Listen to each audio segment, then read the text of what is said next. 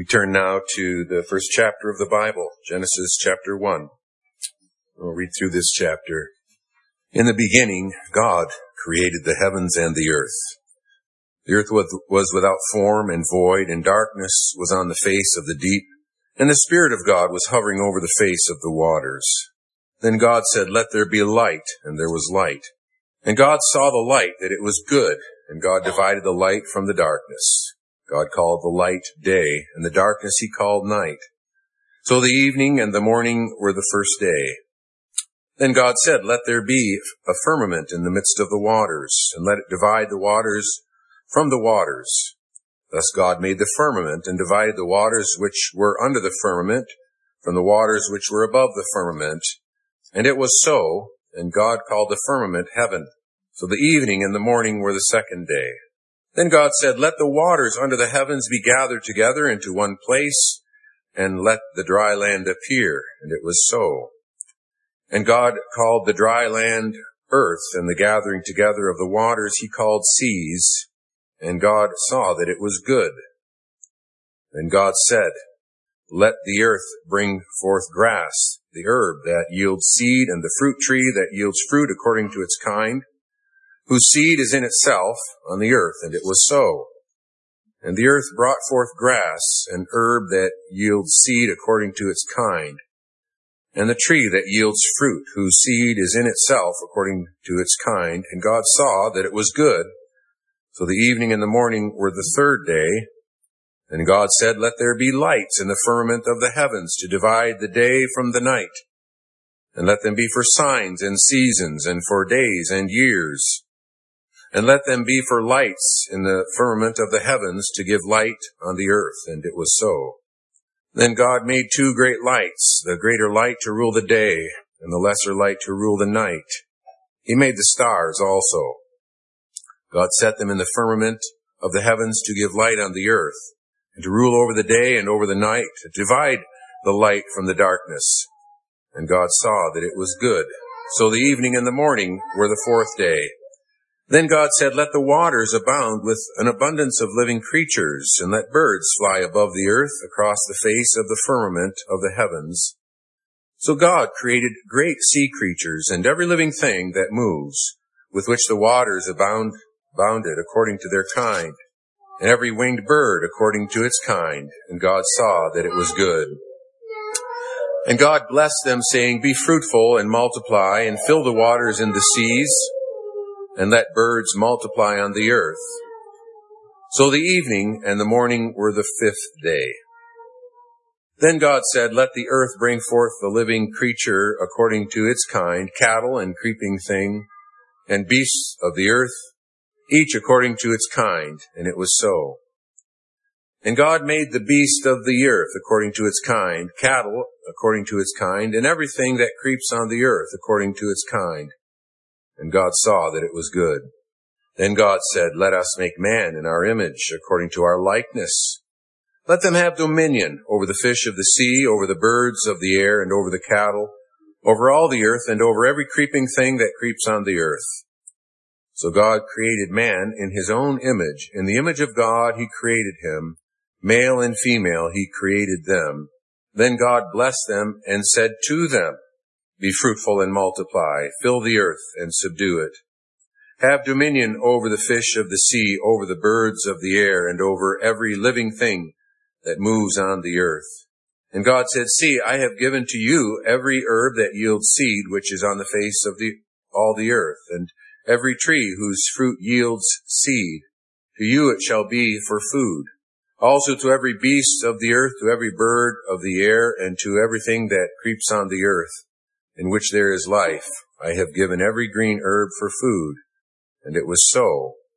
Then God saw everything that he had made, and indeed it was very good. So the evening and the morning were the sixth day. We also turn in our Book of Forms and Prayers to Belgic Confession, Article 12. Article 12 on the creation of all things. We believe that the Father created heaven and earth and all other creatures from nothing, when it seemed good to him, by his word, that is to say, by his Son. He has given all creatures their being, form, and appearance, and their various functions for serving their Creator.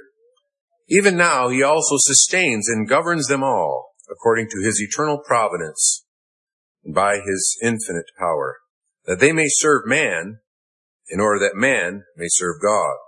He has also created the angels good, that they might be his messengers and serve his elect. Some of them have fallen from the excellence in which God created them into eternal perdition, and the others have persisted and remained in their original state by the grace of God. The devils and evil spirits are so corrupt that they are enemies of God and of everything good. They lie in wait for the church and every member of it like thieves, with all their power to destroy and spoil everything by their deceptions. So then, by their own wickedness, they are condemned to everlasting damnation, daily awaiting their torments. For that reason, we detest the error of the Sadducees, who deny that there are spirits and angels, and also the error of the Manichaeans, who say that the devils originated by themselves, being evil by nature, without having been corrupted.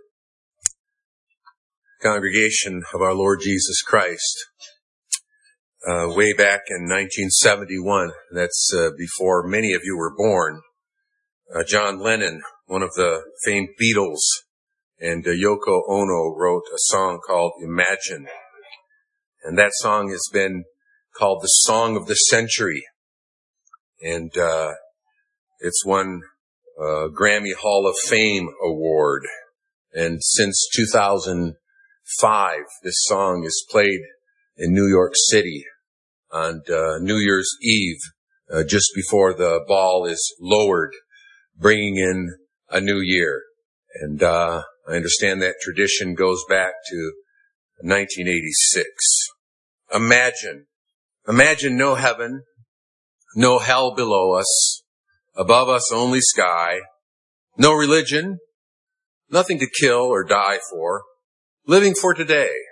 In other words, imagine no God, no creator, no lawgiver, no judge. And the fact is that this imagination, this lying imagination, has become a persistent fantasy of much of higher education for decades. It's been a fantasy that is assumed in many science textbooks. It's a fantasy that's assumed in philosophy courses and social studies of every kind, whether it's race studies or gender studies. To borrow a phrase that might be familiar with some of you, we might ask, well, how is that working out? How is that really working out? Does the world now live as one? In peace, as this song imagines, in this fantasy world, with no need for greed or possessions, where we enjoy the brotherhood of man, sharing all the world. Karl Marx, the father of socialist communism, called religion the opium of the people. In other words, it's a drug. Religion is a drug to dull people's misery while they live in an oppressive world, which has only one solution, which would be the socialist communist state. From the time immemorial, we might say, but certainly Karl Marx has had a big influence on this desire to remove God from the world. Get rid of religion was the underlying assumption of this description of religion as a drug. Get rid of religion. And many people have tried to get rid of religion. And we might ask the question, does that mean that people no longer have need for drugs? Does that mean that they no longer need any kind of opiates?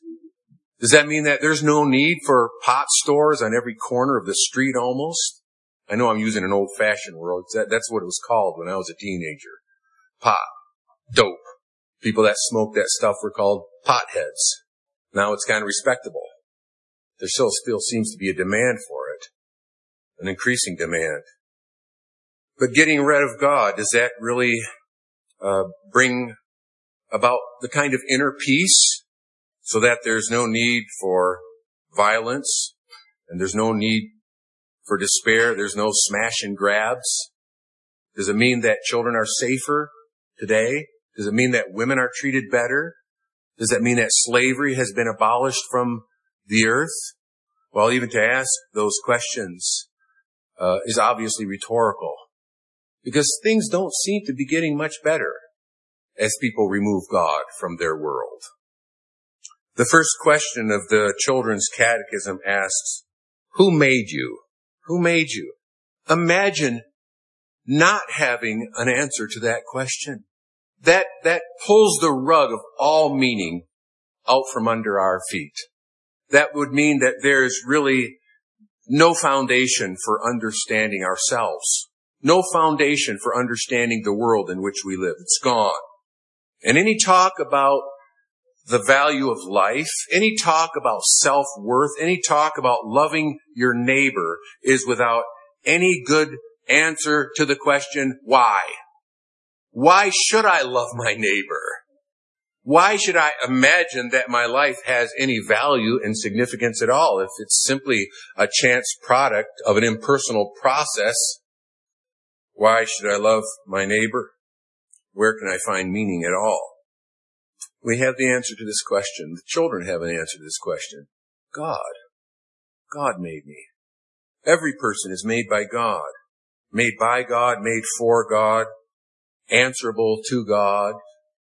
The doctrine of creation is the first point of biblical revelation. In the beginning, God created the heavens and the earth.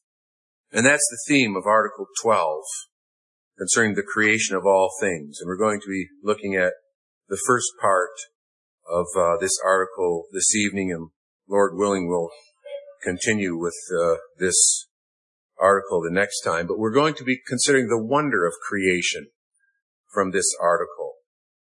And that really involves considering the wonder of the Creator in such a way that teaches us to worship Him with our hearts and mouths and lives. And we begin by considering the sovereignty of the Creator, that He is the absolute Lord of all, and that He is eternal. And we can see that as we reflect upon what our catechism says, that the Father created heaven and earth and all other creatures from nothing when it seemed good to Him. Now that's time language, when it seemed good to Him. And actually, when you reflect upon that phrase, it really involves a distinction between time and eternity. That is, it involves a distinction between all created reality and the eternal God. Because God's eternity means that unlike any created thing or being, God had no beginning. He is eternal. He's not a time-bound, time-defined being. Now, I think we can see the point if you imagine going back from the creation of the world to before that time, and farther back before that time, and farther back and farther back. Millions of years, billions of years, trillions of years. We have to use time language. But you would never get back to a point in which God had a beginning. And if we were to think that way and require that way of thinking, then we would have to ask the question, well, if there was no beginning, how could God ever arrive at a point where He would create the world? Well, that way of thinking assumes that God is somehow on a timeline. And He created the world at a certain point on that timeline on which He exists. But those are absolutely wrong categories. God is eternal. That means that He doesn't live on a timeline. Time is a created thing. Time is the result of God's creative work.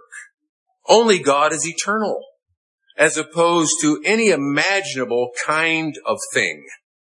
And that includes any imaginable kind of explosive gas, or any matter, or any kind of potential for development that would eventually, over billions and billions of years, result in a world. Matter, by definition, is distinct from God, and it's defined in terms of time. God is eternally distinct from His creation, and that means that He is in no way identified with creation. That's pantheism. The idea that God is in everything, that God kind of is everything, that everything is kind of an emanation from the being of God, and that fails to recognize the Bible's teaching of the distinction from the creature and the Creator. There's an absolute distinction of these things. God is no way identified with creation, nor did God need any created thing. God did not need any created being in order to somehow perfect him. Nor does creation have any kind of independent existence. We're going to consider the doctrine of providence in Article 13. But here already that subject is introduced when it says, even now, he also sustains and governs them all. All things which God created owe their continued existence to God's power. They have no independent existence. As if you could imagine no God and coherently imagine the continuation of anything. Because a worldview shaped by the reality of God the Creator also involves the fact that in Him, and that's actually we've spoken of with reference to Christ, in Him all things consist. All things are upheld by the word of His power. Also speaking of Jesus Christ in Hebrews chapter 1. So we're confronted with the wonder of creation as we reflect upon God's sovereignty as the absolute Lord, the eternal God. And our wonder increases as we consider the manner of His creation. The how of creation is a cause of wonder and worship. And there's two reasons for that. And the first reason is that it's a cause of wonder and worship because of what we do not know. And there's a lot that we just do not know and can't imagine when it comes to the how of creation. We don't know so many of the details of the process of creation, or we don't know why there is a process at all revealed in Genesis chapter 1. And that led one of the early church fathers, St. Augustine, to the notion that creation was instantaneous, that everything came to being at once by God's power. And you might say, well, yes, that honors the reality of God's sovereign power, but it doesn't really respect the text any more than people who say, well, it must have taken millions and millions of years for this creation to come about. Because the Word of God teaches otherwise.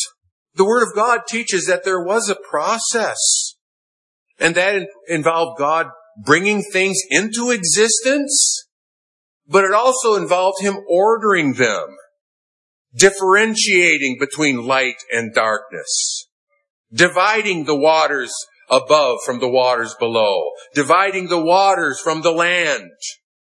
A process of bringing things into existence and of ordering them and arranging them over the period of 6 days until God reached that point in which He made the pinnacle of His creation and placed him in a ready-made world as the crowning act of creation. And that's the creation of man. It's like the narrative slows down when God says, let us make man in our own image. And God forms man in His own likeness, male and female, in the image of God. And then God speaks to them as those in His image who are able to listen to His word and to receive it and understand it, unlike any other creature, and intentionally be fruitful and multiply, and intentionally seek to exercise dominion over the world for God's honor and glory. But as to the details of this process, there are many questions that we can ask that we can't answer very clearly. And that should be a cause of wonder and amazement and worship, and not any kind of speculation that would call into a question the credibility of the account that God gives to us of His creative work. But another reason for wonder and worship is what we do know about the how of creation.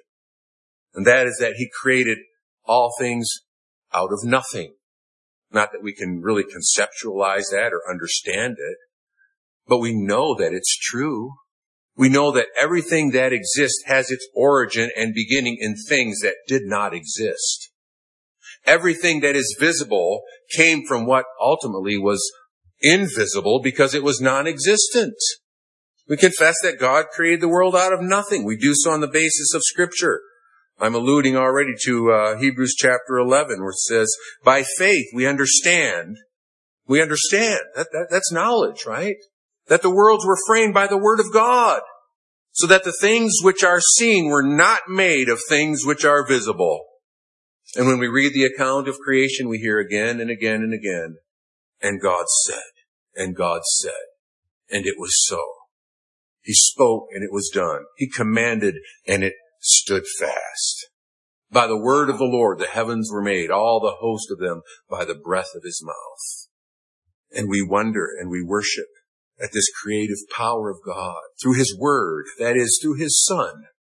The Belgic Confession in connection with creation reminds us, according to Scripture, that God created the world, not only with the involvement and presence and work of the Holy Spirit, as we read in Genesis 1, but by his Son.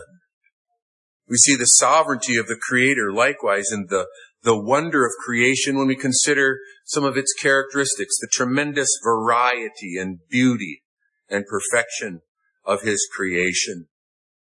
He has given all creatures their being, form, and appearance, and their various functions for serving their Creator. Psalm 104 celebrates the great variety of God's creative wisdom and power. O Lord, how manifold are your works. In wisdom you have made them all. We take great delight in observing the variety in God's creation. You've seen one, you've seen them all. You've heard that expression. Actually, that's rarely true. There are very few things that would fit that description.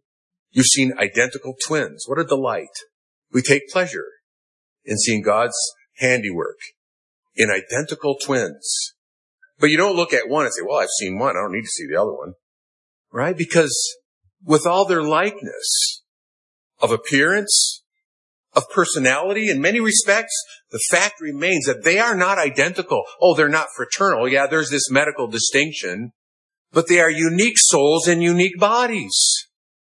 There's very little that is identical. We're not simply talking about human beings. Ask cows, or ask farmers, rather.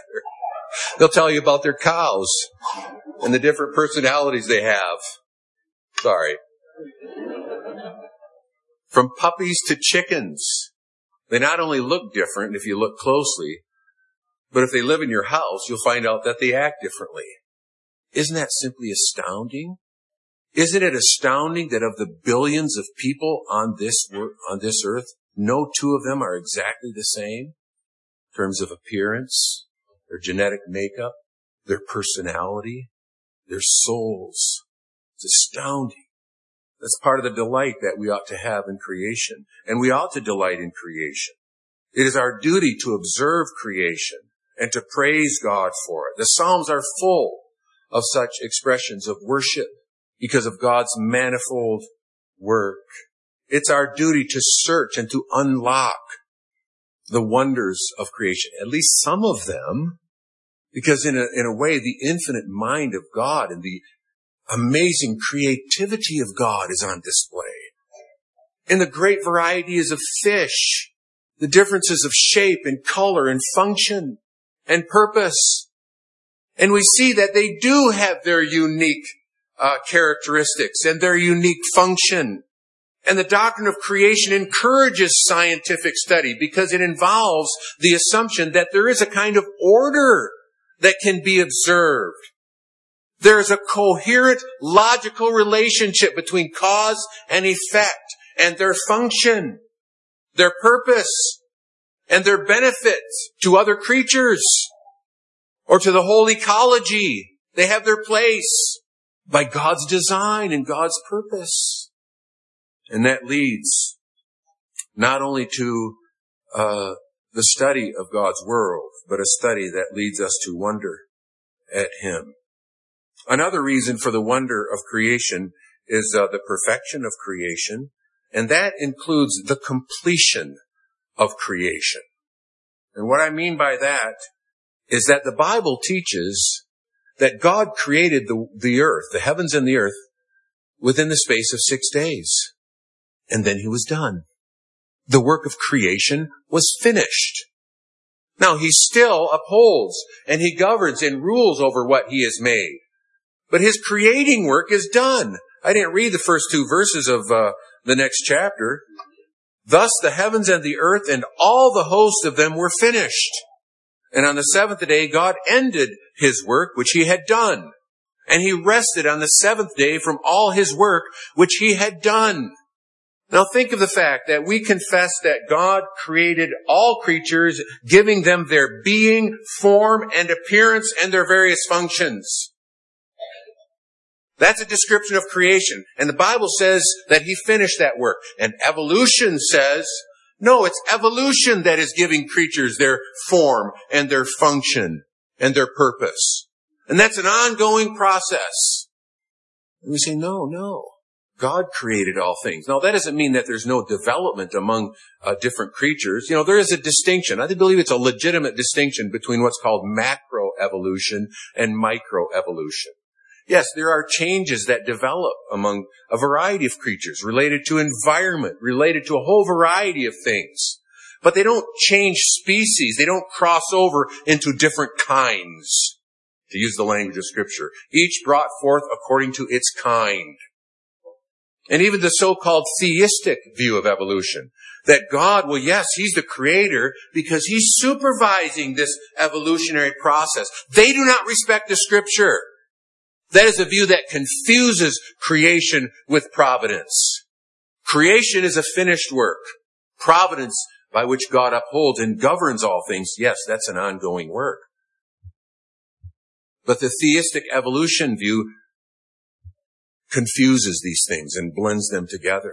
That's contrary to Scripture. God has given all things their shape and their form. We see then the sovereignty of God and the wonder of creation. When he made the heavens and the earth and the way he made them and what he has made. But then secondly, we want to move on to consider, as we already have been in many ways, the goodness of creation. In Psalm 33, verse 5, it says, the earth is full of the goodness of the Lord.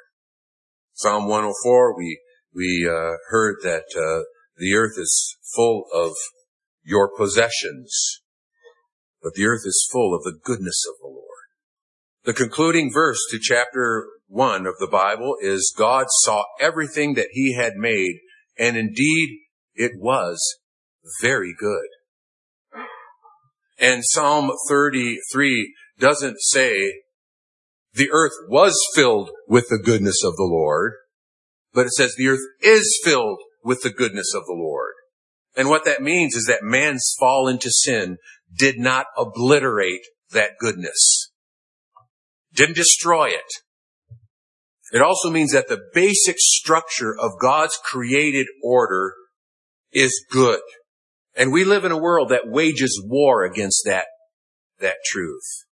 And people reject the goodness of creation as established by God. The goodness of creation as it concerns such things as the difference between male and female. Male and female made he them in his image. The relationships between male and female as God established them at creation. The relationship between mankind and the rest of creation as established by God at creation. And the world in which we live wages war against these things. But we believe that this basic structure, which in some sense we say is natural because it's rooted in creation, cannot be obliterated, cannot be destroyed. And if you fight against it, you're fighting against reality. And that does not work out very well. We also reject the idea that matter or the created world as it is inherently evil. See, that's the error of the Manichaeans, right? They deny the corruption of the devil and spirits and rather taught that they have their being of themselves. Well, that means that they also have a kind of eternal existence as evil beings. And that leads to a false view of reality. And it extends over a whole variety of issues. It extends to a false view of the body, for example. Sometimes the body has been called the prison house of the soul. And if people think of the body that way, well, then they'll think of salvation in terms of escaping the body rather than the redemption of the body.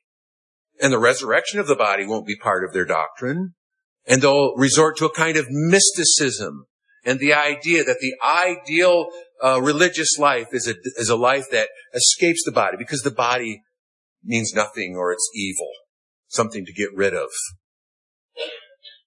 Or the idea that biological sex and gender can be at odds or be in conflict with one another. And people might say things like, well, I'm in the wrong body. Or they'll act or think or talk as if God really made a mistake. Because biologically, in terms of traditional definitions of sex, I'm male, but actually I'm a female in a male's body. As if God was confused for a moment, perhaps. The result is this kind of imprisonment. And a negative view of created reality and a negative view of the body can also lead to a false method of sanctification by mistaking the problem, because then our bodies can be seen as the problem. Now, the Bible teaches indeed that the body, that is our desires that are rooted in our physical bodies, can become, and they do become, the occasion of sin. And that's why, like Paul says, I discipline my body. In other words, legitimate desires of our bodily cravings can go way out of bounds. The desires themselves are good. They're from God.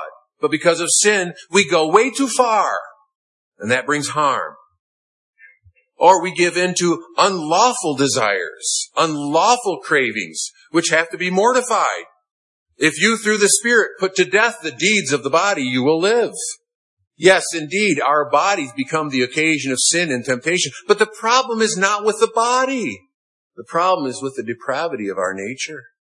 In that connection, we must not think that when the Bible uses the word flesh in a negative way, that it's describing our bodies. As if the problem, again, is with our physical being. Not with our minds, not with our hearts. According to the Bible, the language of flesh refers to the fallen, depraved nature that includes the desires of the mind, things like pride and envy. Not simply physical cravings that have gone awry. It's our corrupt nature. And a failure to appreciate this also leads to false measures, false definitions of holiness, right? Isn't that really what's at the root of the Roman Catholic notion? That if you're going to be really consecrated to God, then you must remain celibate. Because the single celibate life is more holy and pure than the married life. That's reflective of a negative view of the body. That kind of thinking is an assault on the goodness of creation and the fact that God made them male and female.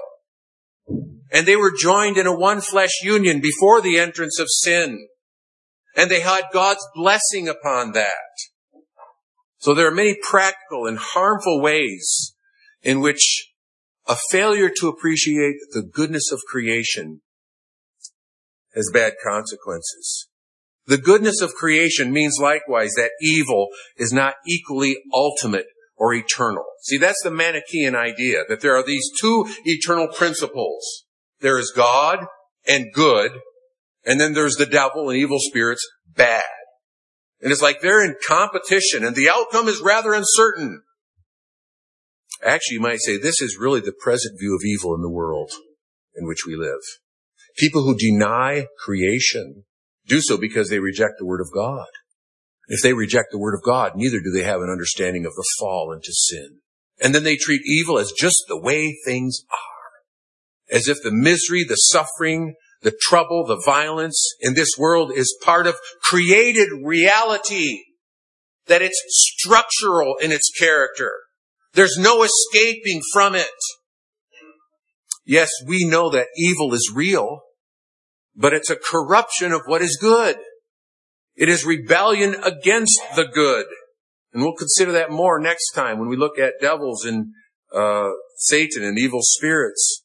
We need to be clear that sin is a perversion of, and it's a departure from created good. And that means that God is not the good side of two eternal opposing forces, nor is God the author of sin. Sin is not embedded in reality. And it's a lie for people to tell themselves, well, it's embedded in my reality. That's just the way I am. How can you condemn me? How can you judge me for anything that I say or feel or do? Because that's who I am. No, it's not who you are as created by God. It's who we are as fallen from God and in rebellion against God. And brothers and sisters, that's not bad news. That's good news. Because if evil is structural in reality and it pertains simply to the way things are, there's no hope in that. There's no redemption. You deny creation, you deny the fall, you give up on the thought of redemption and salvation. They go together. God created all things good. Man's fall into sin didn't obliterate that goodness. It cannot remove those structures that God has designed. And evil and good are not two eternally opposed purposes or powers. Evil is a departure from the good. It's rebellion against the good. And it will not win. And it will not last. And the goodness of creation also involves in the purpose of creation. Our confession really places man at the center of the created order. I use the language of man being the pinnacle of creation. That's expressed also in our catechism, where it describes all these creatures that are sustained and governed according to God's eternal providence and by his infinite power, that they may serve man. Now, the previous paragraph says that he has given all creatures their being, form, and appearance and their various functions for serving their Creator. Here it says they are upheld for the service of man. Well, which is it? Man is called to serve God by his place in creation, by his use of creation. Right? There we go back to the commission that God gave man at creation, where he said, be fruitful and multiply, fill the earth and subdue it, have dominion over the fish of the sea, over the birds of the air. In other words, rule this world for my glory. Magnify me in the way you enjoy my gifts, in the way you work with them, in the way you serve me through them. All creatures were placed under the dominion of man, and that position is not withdrawn after the fall, because man's purpose to serve God through creation is not withdrawn after the fall. Rather, that defines man's sinfulness. He uses creation for his own advancement, for his own pleasure, for his own glory. He exercises that dominion, indeed, but in a corrupt way. There's really practical applications of this also for our understanding of life. Because this teaching gives value and meaning to work in this world. Whether you're a carpenter or a trucker or a farmer, a homemaker, every kind of lawful calling. This kind of work is not a sideline to the real business of life. It is the business of life, to serve God as creatures in his creation, using that creation in our work and in our relationships for the honor of God. But secondly, that also shows the need for redemption, doesn't it? Because we fail to glorify God by our sin. And sin does not remove our significance before God. See, that's a message that this lost world needs to hear. There's something about the doctrine of creation that really shows the importance of every person. They're made by God. They're accountable to God. God takes a very personal interest in them such that if they fail to honor him, he's going to judge them. He's going to judge them personally for what they've done with their lives. And that's a frightening thought for sinners. But it's a thought that in a way testifies to their significance as human beings made by God. They're not just accidental. They're not just purposeless products of an impersonal evolution. They're made by God. They will face him. A war on creation is carried on in an effort to remove the judge instead of facing the problem. It's interesting, isn't it, that Psalm 104, this This psalm of creation, this uplifting psalm that leads us to marvel at God's handiwork, seems to end on such a dark note. May sinners be consumed from the earth and the wicked be no more. And then, bless the Lord, O my soul, praise the Lord. A world that wages war against God and wants to remove him from creation, it will not succeed. They will be removed from his creation. They will be removed from the earth. And there will be a new heavens and a new earth in which righteousness dwells. This world will be purified in God's judgment. It won't be destroyed. Sin's not going to have the last word over creation. There will be a new heavens and a new earth. Recognize that language, heavens and earth, right? That takes us back to Genesis 1. But those who lived in rebellion against the Creator, they'll be placed in outer darkness, where there will be weeping and gnashing of teeth. Yes, the reality of creation shows our need for redemption. And it also shows our need for that one by whom God created the world, because it's the same one by whom he has redeemed sinners and provided an atonement so that rebels like us who fail to honor and glorify God might be forgiven, might be restored to a purpose, to the real meaning of our existence, to a reason for joy, a reason for loving our neighbor, a reason for seeking to do good in hope. Amen.